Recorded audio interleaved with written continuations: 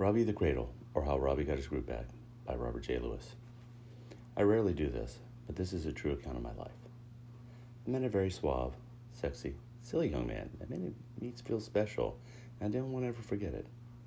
He made me smile and brought me out of a dark place he didn't know I was in. He will always have a special place in my heart for what he did for me that he didn't even know he did.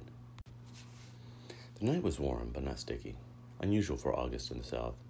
I had already sucked off a few guys, got fucked once in a sling. Now I was on the hunt for more. I was satiated, but not satisfied.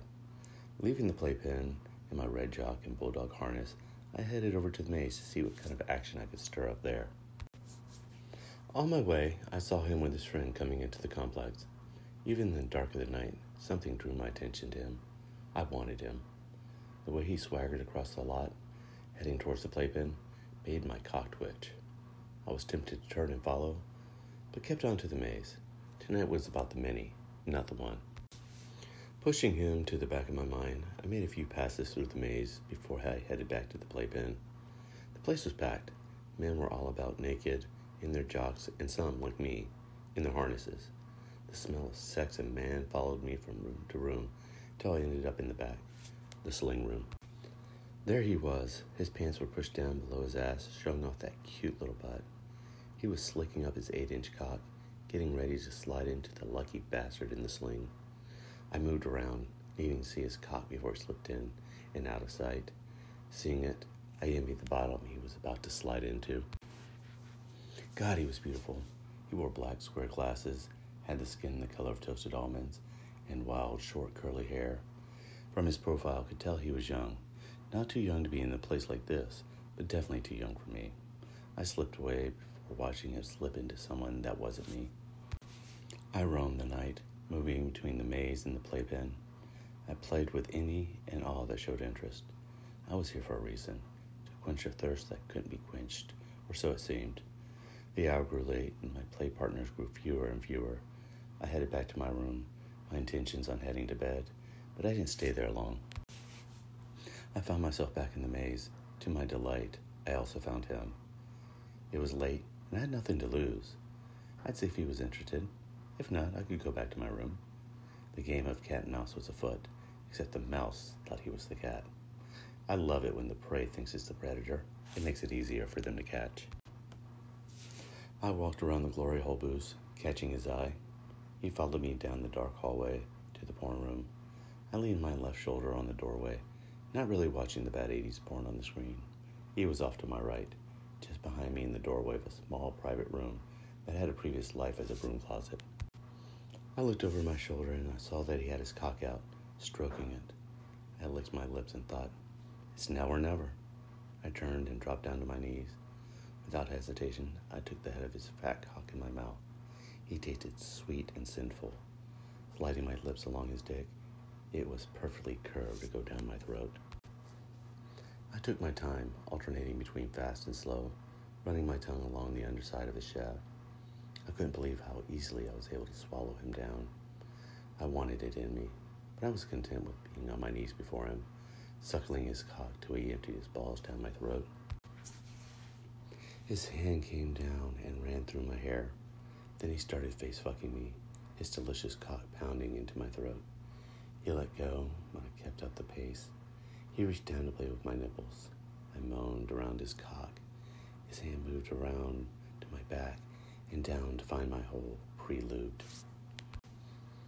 It's then that he knew what I came here for, what I really wanted from him. He pulled me to my feet. I was slightly taller than him. He turned me around. He rummaged around in the small bag he had draped across his chest, and then I heard him slicking himself up. He tried to push into me, but the tiny room and our height difference didn't allow for it. Let's find some place with more room, I suggested to him. I want you and me so bad. He pulled up his pants. Let's go. It was the first time I heard his voice. It was deep and commanding without trying to be. He maneuvered me out of the room and back down the dark hall to the room lined up with booths. He nodded over to one with a chair in it. In here. I followed him in, locking the door behind us. When I turned to face him, he surprised me. He broke the rules of this type of engagement.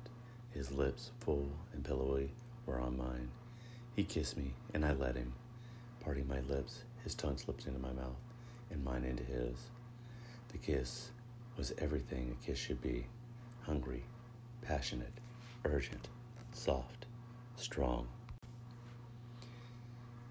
He's got both hands gripping my ass, keeping me pressed close to him, and I have no other choice but to loop my arms around him. I wanted him so badly, even if it was for just tonight. He felt so good against me. This was something I needed for quite some time. I felt satisfied just from the kiss, just from his touch. I spun around. It was time for what we both wanted. I put one knee up on the chair. He shoved his pants down, and his cock was at my hole. I pushed back. He pushed forward. The fat crown of his cock popped into me. I inhaled deeply and let it out slowly, wheeling away the pain of the stretch. Again, he broke the rules of anonymous sex. He pushed into me slowly and carefully. He was being careful not to hurt me. I could tell he wanted me to enjoy every moment of his cock in me, and I was. I loved the feel of him in me. He was curved perfectly for my body, though I had to stretch for his girth. He began fucking me, really fucking me. He was slamming into me. I arched my back and pushed back into him. I gritted my teeth. He was hitting that spot just right, over and over again. I met every thrust into me, needing him back in me. He took hold of my hips, guiding me back to meet him. Fuck, I heard him curse. I could feel it. He was creaming my hole. He was filling me up with his seed. Damn, you got my load. He pulled out of me and was pulling up his pants.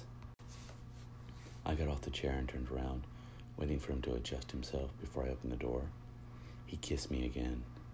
He was breaking all the rules of this type of engagement. I reached around and took a firm grip of his cheeks. They were soft, toned, and fit perfectly in my hand. He wasn't the only one who could break the rules. That was hot, he said, stepping away. He opened the door and we both headed out. The moment was awkward. I'm going to head out. I need to get to bed. I watched him adjust his side bag on his shoulder. You wore me out. He stepped away, then back again. Good night. He pecked me on the lips and rushed out, looking over his shoulder at me with a sly smile. I went back to my room, filled with his cum and lube. My body tingled with the memories of his touch. I crawled into bed, turned off the lights, and closed my eyes. My mind raced back to him, the young bunk that had left his load in me, the rebel who broke all the rules of the meaningless sex by making it meaningful. The next day, I'm in the pool and I see him walk up in army green trunks. I wanted him, but I followed the protocols of the night. He's hot, and I'm sure others would want his attention. I decided to leave him alone. He, on the other hand, broke the rules yet again. He stepped into the water and headed straight for me. I wasn't sure what he was going to say or do. Hey, he smiled and kissed me before I could say anything. I loved how he broke all the rules.